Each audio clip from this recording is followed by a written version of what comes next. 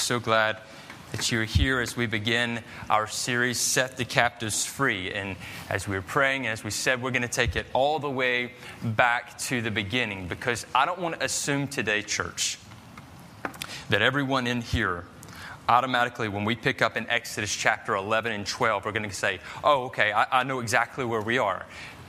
We want to go back to the beginning just to do an introduction to bring you up to speed to where we're going to start here with Set the Captives Free. Our focus today is on the Lamb, a pure, spotless, innocent Lamb.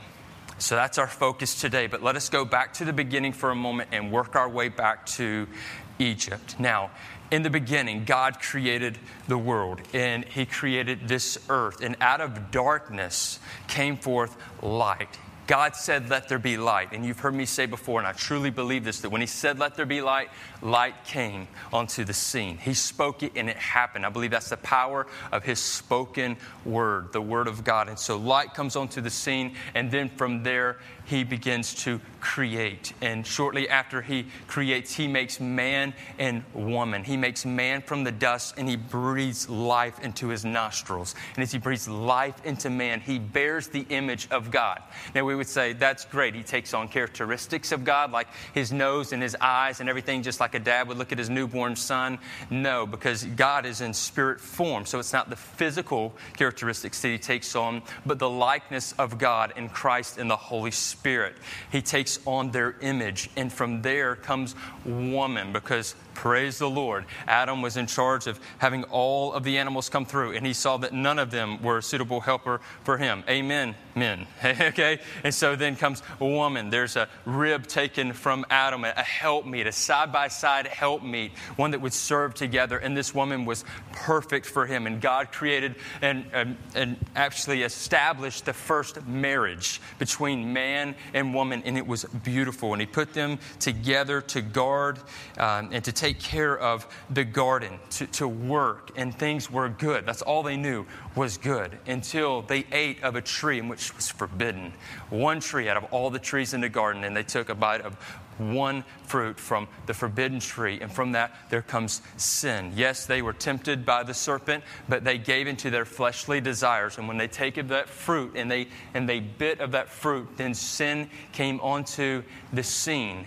And it was devastating because it brought darkness, it brought shame. They were ashamed of their bodies, and we see this still today. Many people are ashamed of their very bodies that God created them with, and they were ashamed, and they went to cover themselves. And God saw what they were wearing. He said, it's not good enough. So God made coverings for them after He sacrificed an animal.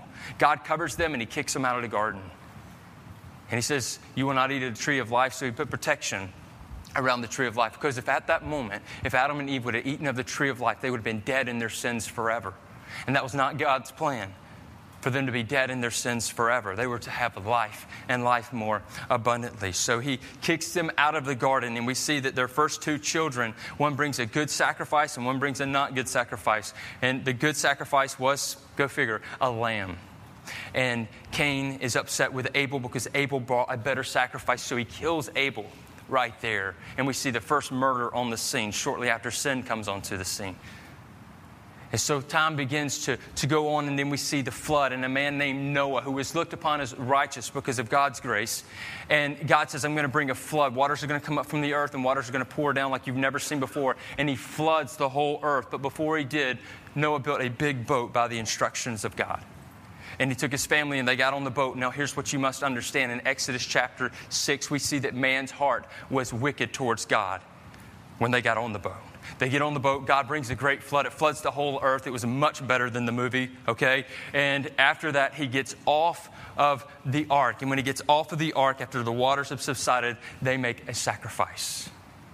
But here's what's interesting. In Exodus chapter 8, here's something you need to know. Exodus chapter 8, man's heart, still wicked. Wicked intentions. Nothing's changed in man's heart. There is darkness in his heart. But God gives a covenant. We understand now what a covenant is. A promise. So we see a covenant now that's introduced. He would put a bow in the sky. Last weekend when I was fishing, I looked up and I saw a bow in the sky. A rainbow. This is a promise that God would never flood the earth in such a manner ever again. And yet today we can still see this visible covenant before us. And then we see that life begins to change. Did you know that before the flood, men were living up to 965 years old? Methuselah. Around 900 years old, you know? Can you imagine having a birthday party, finding 900 candles, putting it on the cake? 900 years old. But then life begins to change after the flood. It goes down to 120 years. Life begins to dwindle down and down. We see that this earth is no longer the same. And earth was never the same after the flood. Never the same. So we can come up with all these theories of how old earth is or whatever. You go ahead. Knock yourself out, okay? But I'm just going to tell you, earth got messed up in the flood. Okay? It got all turned up in the flood. Okay? And we see that death is coming forth to this earth because sin brings forth death. And then we see later the tower of what is known as the Tower of Babel, where a bunch of people gather together and they make this huge tower going up into the sky. And then all these people come together and they say, let's build this tower and make a name for ourselves. And we can see with very few details of what goes on in this account that God is not pleased with this for the very statement that they want to make a name for themselves. Does that sound familiar? I have to be somebody. I have to make a name for myself. God is not interested in us making a name for ourselves, but that we would make a name for Him, that we would glorify His name. So God takes all of these people that have gathered together and He sees that it's a pretty dangerous situation and He confuses them. Can you imagine showing up to work the next day and the guy beside you starts speaking a different language? Today, Haddon was talking to me, and I think it was, they were talking in the Thai language, and they were saying hello and how are you? And I'm just kind of looking at them, I'm looking at Denny saying, what are they saying? What are your kids saying? They picked up a different language when they were in Thailand. And I don't understand it, but that's where it all comes from.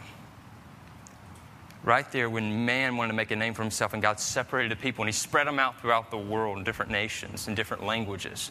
And it would bring much frustration, not only in that moment, but in the future.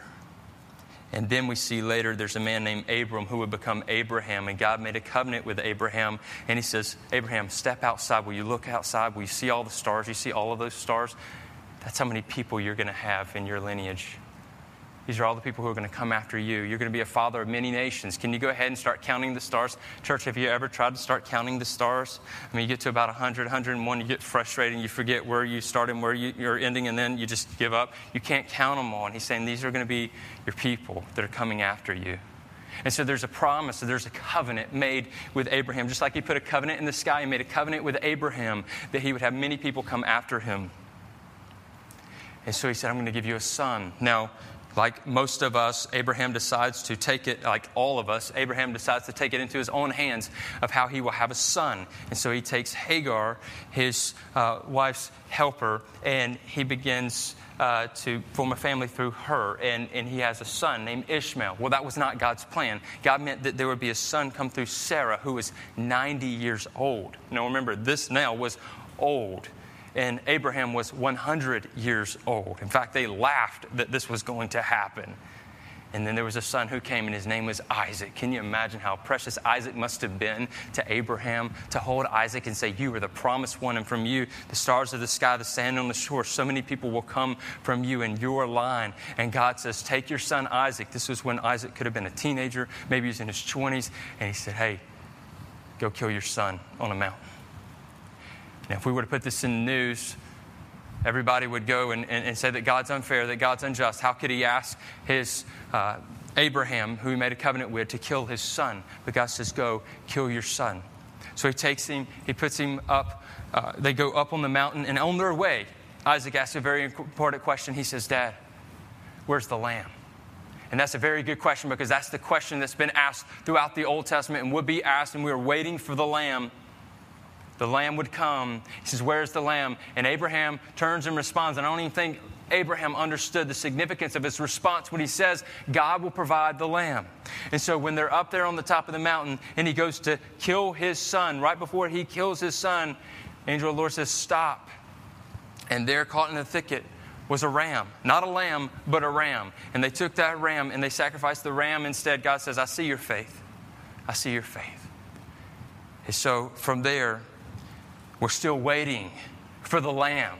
Great anticipation for a lamb will be provided.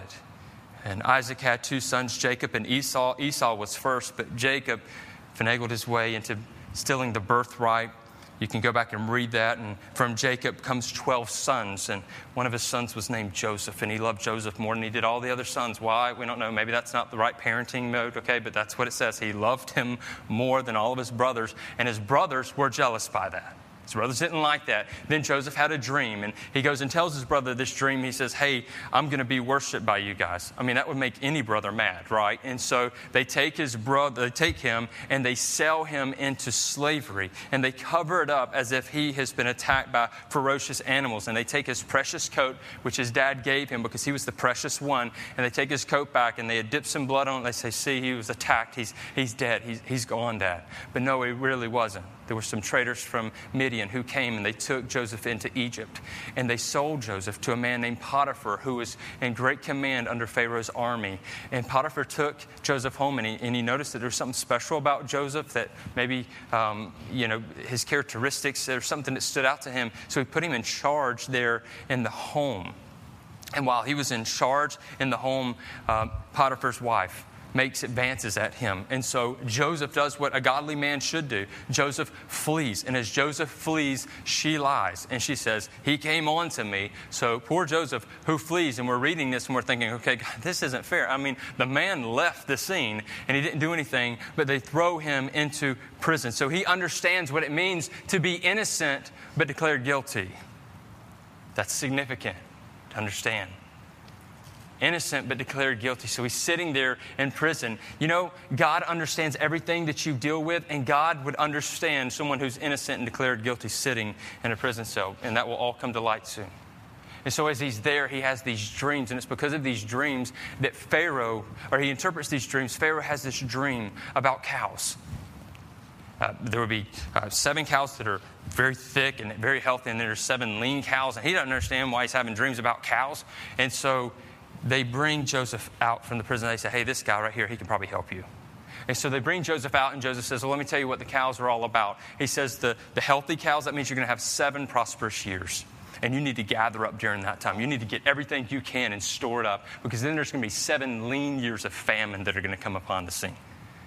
And so because of this prophecy and foretelling of the dream, then they enact upon this, and it all comes to fruition. So would you have this situation? It was perfect that Joseph's brothers would come to Egypt because of the famine years down the road. And Pharaoh made Joseph second in command. So he was dressed up all like Pharaoh. My son likes to play Pharaoh. He doesn't like to play Jesus. He likes to play Pharaoh. I'm concerned about that. But he'll look at me and he'll go, I'm Pharaoh. Okay, and so Joseph was like a Pharaoh, and he was there. And so his brothers come before him, and they offer a request for food, and they don't recognize him. And Joseph weeps because his brothers don't recognize him. He remembers the whole story. And basically, to whittle this down, he gets his father to come with them. And then he reveals himself that he is his son. And he was never killed, but no, God put him through all of this to be a type of a redeemer for his people. And so 70 people come together from his family, and they gather in Egypt. And this is quite significant to understand that now they would live in Egypt. They would have their own place. And Pharaoh was good with this until the next Pharaoh came along. Because guess what happened to all of these people? They grew. And they began to grow in number. They were known as the Israelites. They started with 70, and their number began to grow so rapidly that the new Pharaoh looks and he says, this isn't good, because they're going to outnumber us. And when they outnumber us, then they're going to take over us. So we must press them harder, to work harder, to persecute them. And so they did. And guess what happened? As they pushed them even harder, they grew even more. Their number continued to expand. They couldn't stop this because this was God's hand at work. And so Pharaoh says, I know how I'll stop it. I'll take some midwives, and I'll tell these midwives that they'll go to the Hebrew women, and they must tell these Hebrew women that whenever a boy is born, they're to kill him on the spot. So the midwives go, and they knew that they couldn't do this. So they make up this story when they come back, when they got caught, and they said, hey, there's still boys being born. What's going on? And they said, look, the Hebrew women, they're pretty quick about their business. You know, I mean, we got there, but they had already had the boys. I mean, and it was a good story. Believable? Not quite. So Pharaoh says, I'm going to send my men, and we'll go kill the boys. So they began to kill all baby boys, throwing them into the Nile. Cruel act. A man who thought he was king, God, and he was threatened by man. Let me tell you something. The one true God is not threatened by man. And so he kills these little boys. Well, there was a precious little boy to be born by a precious woman, and she gives birth to a little boy, and in 3 months' time, she protects him until she can't protect him anymore. And then she takes her precious son and she puts him in a basket and floats him down the river and asks that his sister goes and keep a close watch. Now, here's what's amazing. Pharaoh's the one who issued this decree. And then it was his daughter who finds the basket. And here's this boy, and she names him Moses. And the little girl comes, his sister, and tells her the whole story. They take him back to his mom, and when he's weaned off his mom, then comes back to Pharaoh's daughter, and she raises him underneath the nose of Pharaoh. Here's Moses, God bringing up this man. So Pharaoh is raised as a mighty person in Egypt until God makes it clear that these are your people, the Israelites. And when they were being mistreated, as they normally were, one day, for some reason, it just affected Moses in a different way. In the same way that when we hear the gospel message, all of a sudden, it just affects us in a different way because God's at work and He's revealing it to us. He reveals to Moses, these are your people, and he kills a man in anger. And when he does that, he flees to Midian. And when he flees to Midian, then he has this whole identity crisis, and he's thinking, who am I? Am I Egyptian? Am I a Hebrew person? What do you want me to do, God? And there's this whole deal with a burning bush where God speaks to him. He says, take off your shoes. You're standing on holy ground. And he has this fellowship with God, and he's bewildered. He ends up marrying a woman, and then God says, I'm going to send you back. And I'm going to give you 3 signs to perform when you go back. And here are the 3 signs that you will command. One will be that you will throw your staff down and it will become a snake. Another is that you will put your hand in the cloak, and then when you pull it out, it will be white as snow. And when you put it back in and you take it out, it will be normal.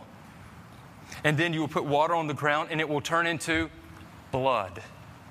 You know why he had to do these things? Because he had to convince the Hebrew people that God was about to deliver them. Because they were going to doubt him. But they weren't really doubting Moses. They were doubting God, that he would deliver them from slavery, from Egypt. Over 400 years now, they had been slaves.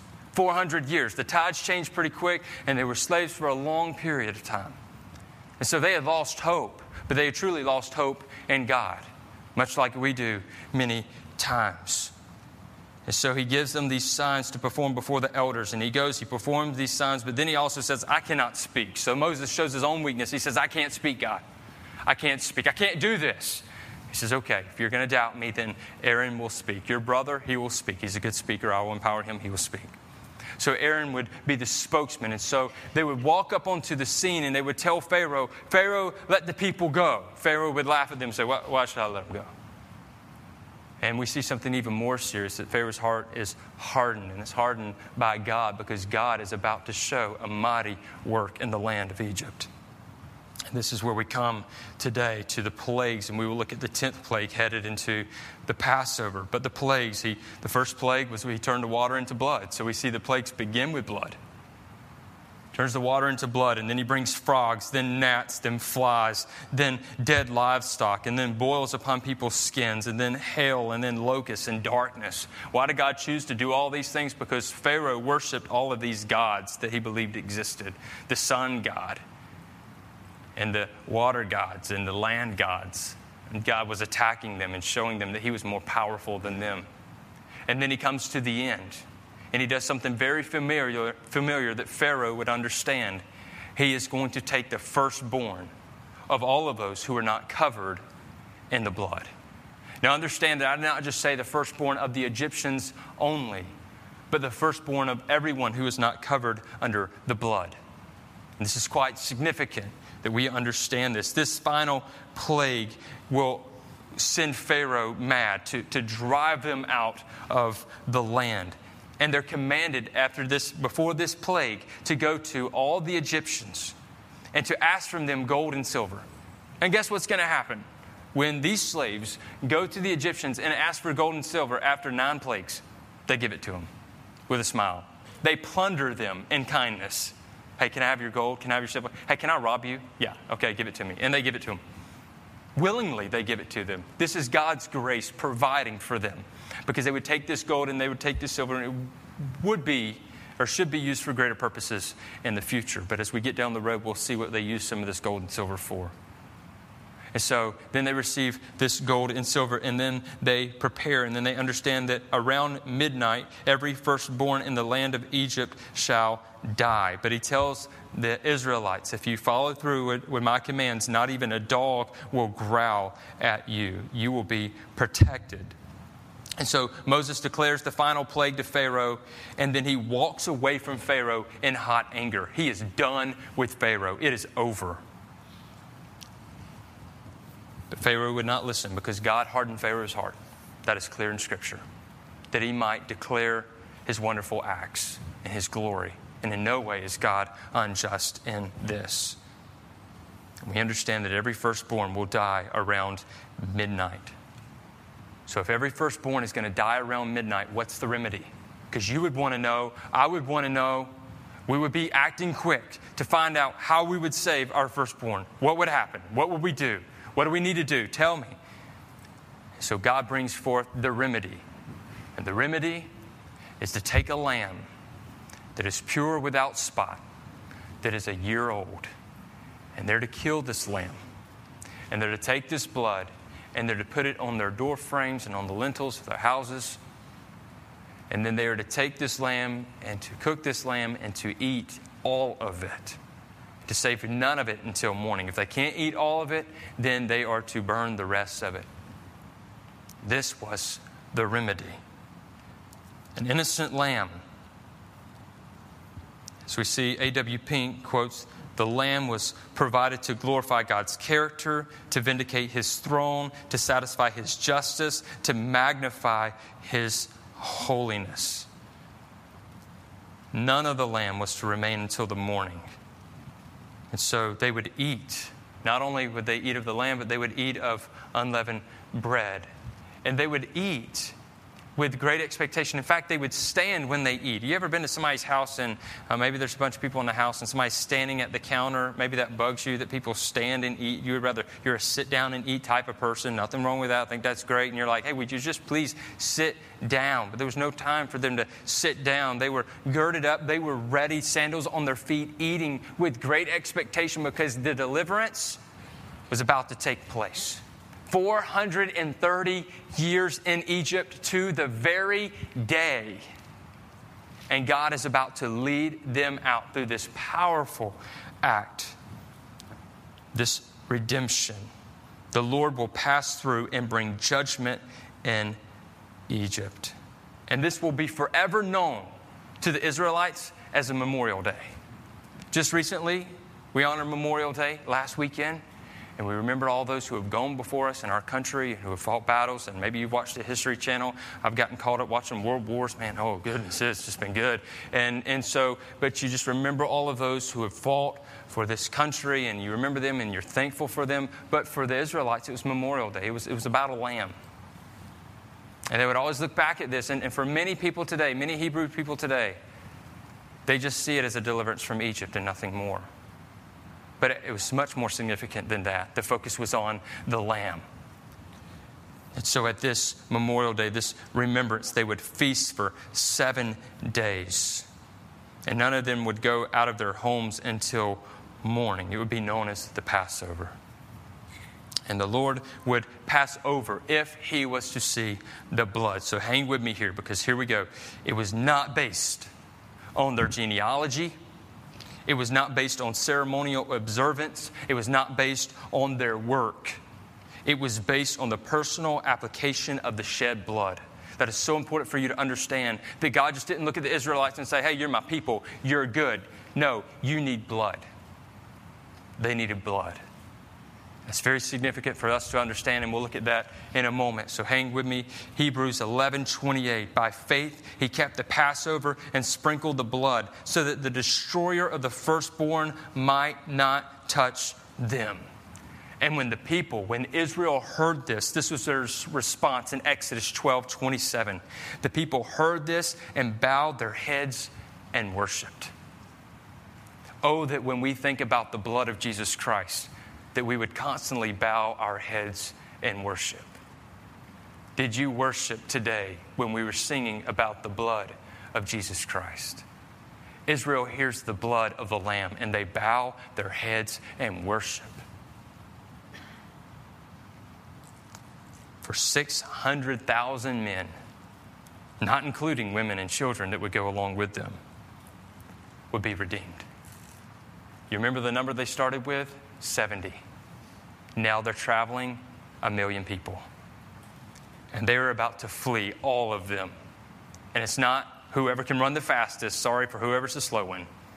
No, it's God will deliver them out of Egypt. And he would lead them out at night, and it would be known as a night of watching on the 430th anniversary of living in Egypt, as we see in Exodus chapter 12, verses 40 through 42.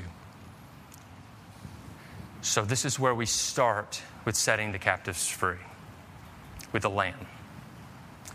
And we're going to learn about this all during the summer. So today is a type of introduction. So this message is a little bit different, kind of a little history lesson that we've gone through. Let me give you some application here of what we see happening from this point forward and then coming into the New Testament.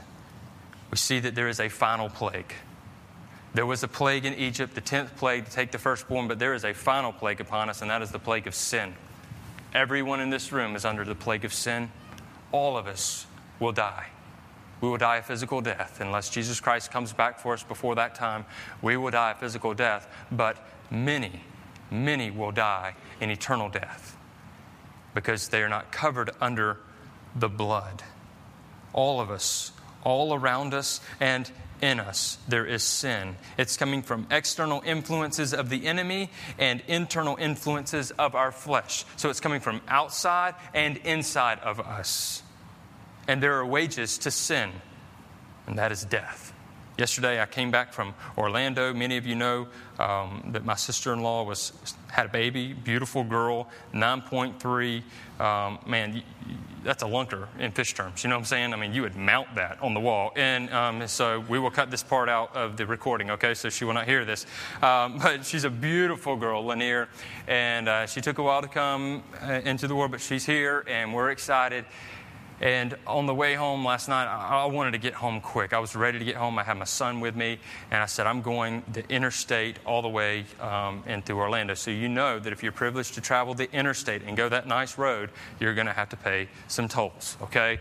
And so I went through about 7 or 8 toll booths, and I had all my change ready. And every time I drove up, I knew how much I needed to give, and so I gave the exact change. And one time I drove up, and there was this lady in this burgundy vehicle, and she opened her door, and I was like, oh, you're going to be one of those people, okay? So she opens up her door, and then she's counting change. And I'm thinking, man, I'm looking, and I have it all timed out, actually, on my phone. And I'm thinking, okay, if I leave now, I'll get here, and I have the map, and it's telling me I'm going to get home at 8:15, and then it went 8:16, 8:17, 8:18. I'm like, come on, please, okay? So finally she gives the change, and she gave too much change. So the lady's like giving her back the change. And I'm just saying, can we please go? And I really wanted to honk that horn, but I didn't, okay? Because I'm a Christian. No, I didn't. I would have anyway, okay? And so I'm waiting, and I'm ready for her to go. And then finally she goes, and then I pay, and I get my change, and boom, we're headed on. And so I see her, and then there's another toll. I mean, not even a mile apart. And I'm like, man, they're gouging us, okay? And so we get up there, and she starts to pull over into the lane that I'm going to. And I'm just now going to give this as a confession. I sped past her. I said, oh, no, we're not doing that again, okay? It's already 8:18. I'm not going to 8:20 here. And so I pull in front of her, and I give my exact change. And as I'm pulling away, I see that door open up. And I was like, yes, okay? So I pull off, and I'm sure she had a nice trip. But finally, I get out of all the toll booths, and I get home. And I got to thinking about that actually on the way home. And I thought, man, you know, for us, the road we're traveling on is sin. We have a toll to pay, and that's death. That's our wages. It's death. And we will never be able to pay that back. And, you know, we'll never be that person that says, here you go, God, here's all that I have. And God return and say, oh, no, Brian, you gave me too much. Let me give you a little bit back. You did more than enough. I mean, we'll never be that case. I mean, we will always come up short. Even if all of us gave a collective effort, and even beyond this building, let's just take the whole world, gave a collective effort of what we could do that was good before God, it would never be enough. And so there was one who would have to pay the toll for us, who would have to pay the wages for us, and that is Jesus. If we want to go to the way, the truth, and the life, if we want to get to the Father, there's only one road to take, and Jesus made that payment on the cross. That is what we're seeing. So for our sin, there are wages, and that is death. We will never have enough to give to God. We will never show up before God and say, God, look what all have I done. Is this enough? If you're banking on that, understand your future is eternity in hell. You'll never have enough. And don't ever think that God's going to give you something back to think, hey, you did more than enough. Congratulations. No. Jesus did it all for us. Romans 6:23, for the wages of sin is death, but the free gift of God is eternal life in Christ Jesus our Lord. The Egyptians lost their firstborn on that devastating evening, but a greater devastation is coming. Hear the scripture, and you'll want to write these down because I'm going to go pretty quick from this point. Matthew 16:28. For the Son of Man is going to come with his angels in the glory of his Father, and then he will repay each person according to what he has done. That's scary. He's going to pay each person to what they have done. None of us have done enough, and we've done far too many things that are wrong. Even our good works are filthy rags before him. So he's going to repay us for all of that. Matthew 25, starting in verse 31. When the Son of Man comes in his glory and all the angels with him, then he will sit on his glorious throne. Before him will be gathered all the nations, and he will separate people from one another as a shepherd separates the sheep from the goats. And he will place the sheep on his right, but the goats on the left. Then the king will say to those on his right, come, you who are blessed by my Father, inherit the kingdom prepared for you from the foundation of the world. Then he will say to those on his left, depart from me, you cursed, into the eternal fire prepared for the devil and his angels. And these will go away into eternal punishment, but the righteous into eternal life. Whether it's rich, poor, powerful, weak, pretty, ugly, man, woman, throughout all races, everyone is in danger of the judgment against the plague of sin in our lives. There is only one remedy, which places all pride aside and entitlement, which doesn't exist in this remedy. This remedy is filled with grace and love, and it only comes in liquid form, and that is the blood of Jesus Christ. That's the remedy. He's the Lamb. Pure, spotless Lamb. I mean, John the Baptist couldn't get enough. John chapter 1, verse 29. Behold the Lamb of God who takes away the sin of the world, as Jesus is coming to be baptized. He sees him again in John 1:35 and following. He says, the next day, again, John was standing with two of his disciples, and he looked at Jesus as he walked by and said, behold the Lamb of God. And the two disciples heard him say this, and they followed Jesus. One of them was Peter's brother. Isaiah 53, verse 7, it was prophesied. He was oppressed and he was afflicted, yet he opened not his mouth. Like a lamb that is led to the slaughter, and like a sheep that before its shearers is silent, so he opened not his mouth. This is Jesus. 1 Peter 1, 18 and 19, knowing that you are ransomed from your futile ways, inherited from your forefathers, not with perishable things such as silver or gold, but with the precious blood of Christ, like that of a lamb without blemish or spot. I love this passage because the Hebrew people, they gained gold and silver from the Egyptians. That wasn't enough. That was not the redeeming grace. It was the blood of the Lamb. It was the blood that led them out of Egypt, that delivered them, that set them free from the captivity of slavery. And in the same way, we are set free from the captivity of sin through the blood of Jesus Christ, through a pure Lamb. We learn of this pure Lamb in 1 Peter 2:22. He committed no sin, neither was deceit found in his mouth. Hebrews 4:15. For we do not have a high priest who is unable to sympathize with our weaknesses, but one who in every respect has been tempted as we are, yet without sin. John 19, verse 6, the second half. Pilate said to them, take him yourselves and crucify him, for I find no guilt in him. Hebrews 19:14, how much more will the blood of Christ, who through the eternal Spirit offered himself without blemish to God, purify our conscience from dead works to serve the living God. Today, if you're without Jesus, all of your works are dead. They're dead works. It's doing all of that work for nothing. All that work for death is what you're doing. But you can have life in Jesus Christ. Your life is in sin. You're held captive. You're not free. We're not free people. It doesn't matter what we say as a country. We're a free land. No, we're not free people. We're enslaved to sin. Only Jesus sets the captives free. And this redemption means that we are grafted into the family, into the covenant. Remember the bow in the sky, the covenant He made with Abraham and Isaac and Jacob. And as it continued to go along, and now this covenant is made through Jesus on the cross. We see that we are grafted into the family of God. That's what we have in common together, church. Romans 11:17. But if some of the branches were broken off, and you, although a wild olive shoot, were grafted in among the others, and now share in the nourishing root of the olive tree, do not be arrogant toward the branches. If you are, remember, it's not you who support the root, but the root that supports you. Jesus Christ supports you. There should be no arrogance in your life. You shouldn't look to other people and think that you're above them. Remember the root. That is Jesus Christ. Romans 10:11-13. For with the heart one believes and is justified, and with the mouth one confesses and is saved. For the Scripture says, everyone who believes in Him will not be put to shame. For there is no distinction between Jew and Greek. For the same is Lord of all, bestowing His riches on all who call on Him. For everyone who calls on the name of the Lord will be saved. It's not just for the Jews. Salvation is for everyone. Anyone who would call upon the Lord. It's not just upon one race. He brings redemption together, the redeemed together. We all encounter the Exodus because of the blood. It's not based on anything else, church. Will you observe the table? It's not based on anything else. That's why we have this table before us today.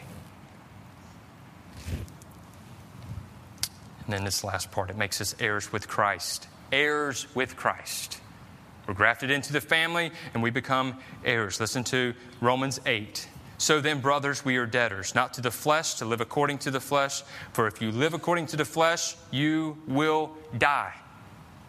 But if by the Spirit you put to death the deeds of the body, you will live. For all who are led by the Spirit are sons of God. For you did not receive the spirit of slavery to fall back into fear, but you received the Spirit of adoption as sons, by whom we cry, Abba, Father. So when you worry, you're putting yourself back into captivity. You fear. When you've had trials that have come upon you, and you will have trials, and there will be tough times, church, that we face, will you cry out, Abba, Father, or will you go back into slavery mode? The Spirit Himself bears witness with our spirit that we are children of God, and if children, then heirs. Heirs of God and fellow heirs with Christ, provided we suffer with Him in order that we may also be glorified with Him. All that Christ has, we will have. With this great expectation that we have our belts fastened, sandals on our feet, staff in hand, and that we eat with readiness, knowing that Jesus Christ is coming back at any time. Are you ready for the return of Christ? Are you ready? If Jesus were to come back today, are you ready? Are you so ready for that? Say, oh, I want to watch The Bachelorette tomorrow night. I don't know. Some of you had that go through your heart. And that is wicked, all right? And we laugh about it, but isn't that so true? You probably thought, hey, yeah, but... Yeah, Jesus coming, that's great, Brian, but, But what? Nothing gets in the way of that. He can come back right now. Praise the Lord. I would love it. There's a great expectation in your life of the return of Christ. It's time that we move forward in victory because we have been delivered and set free from the captivity of sin, church. You see, the Passover is a memorial for the Israelites. It's a 7-day feast for the Jews. But the cross is a memorial for us. It's a 24/7 remembrance of Jesus as we feast upon His flesh and drink His blood. Now, that last statement may have gotten you if you're not used to hearing that. and you think, eat of his flesh and drink of his blood. I mean, that kind of sounds like one of those vampire movies. Let me tell you, listen. Jesus said it. He said, you must eat of my flesh and drink of my blood. And I'll read it to you here in John chapter 6, starting in verse 53. So Jesus said to them, truly, truly, I say to you, unless you eat the flesh of the Son of Man and drink his blood, you ready? You have no life in you. It's the blood of Jesus that gives you life. It's his body that gives you sustenance, strength. Whoever feeds on my flesh and drinks in my blood has eternal life, and I will raise him up on the last day. For my flesh is true food, and my blood is true drink. Whoever feeds on my flesh and drinks my blood abides in me, and I in him. As the living Father sent me, and I live because of the Father, whoever feeds on me, he also will live because of me. And so today, we take of the bread and of the cup, and we remember the death of Jesus Christ on the cross, and that he also brought life. And so when you eat of that bread, may you be reminded of his body nailed to that tree. But also as you eat of that bread, may you be reminded that his body gives you life every day. Every day that you would sin less, and that you would sin less, and that you would sin less.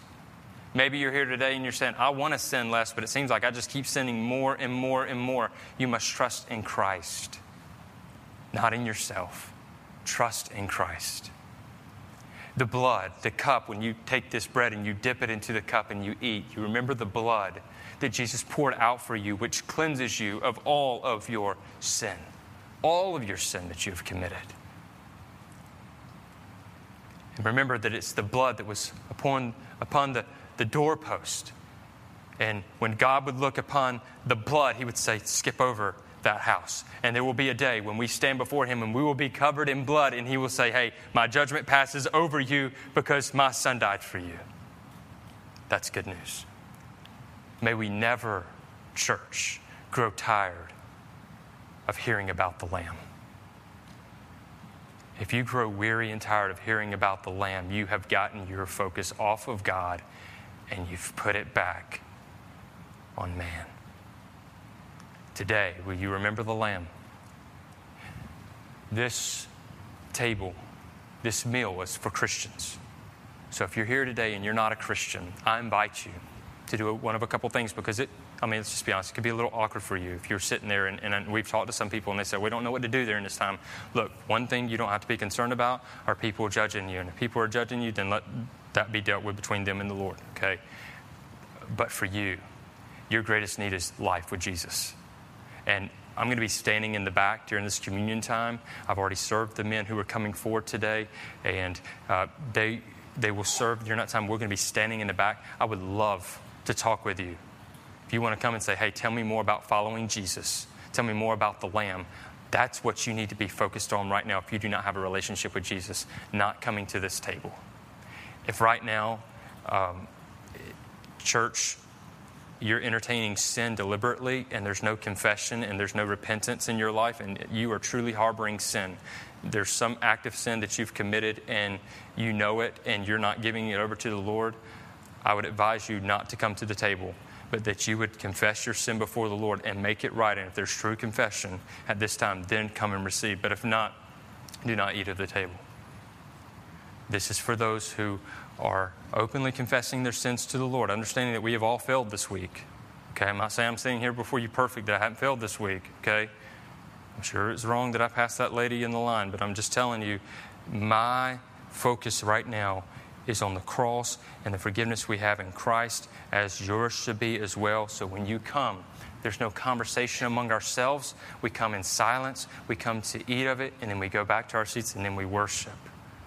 But you will come as you're ready. So I'm going to ask that at this time we go into a time of just examination. So if you will, please bow your heads and examine your hearts. And you pray before the Lord just as you get ready to come and receive communion as we remember the Lamb. I'm going to ask that our praise team go ahead and come forward. And then our men who are serving, if you will go ahead and come and prepare.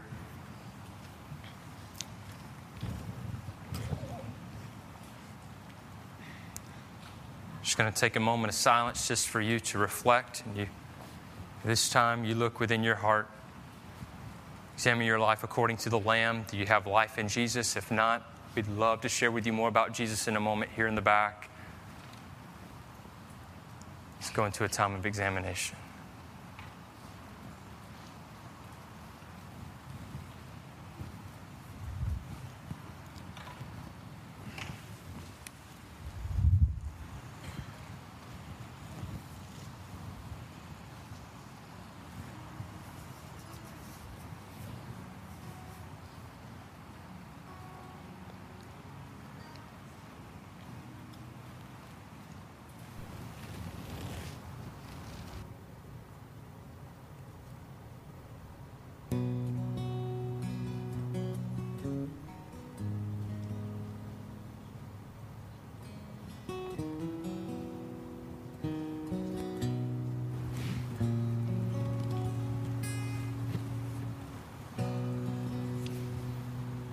Just a moment as you are led. You have 5 men standing here in different aisles that you can come and receive communion. You'll take the bread and dip into the cup as you're led.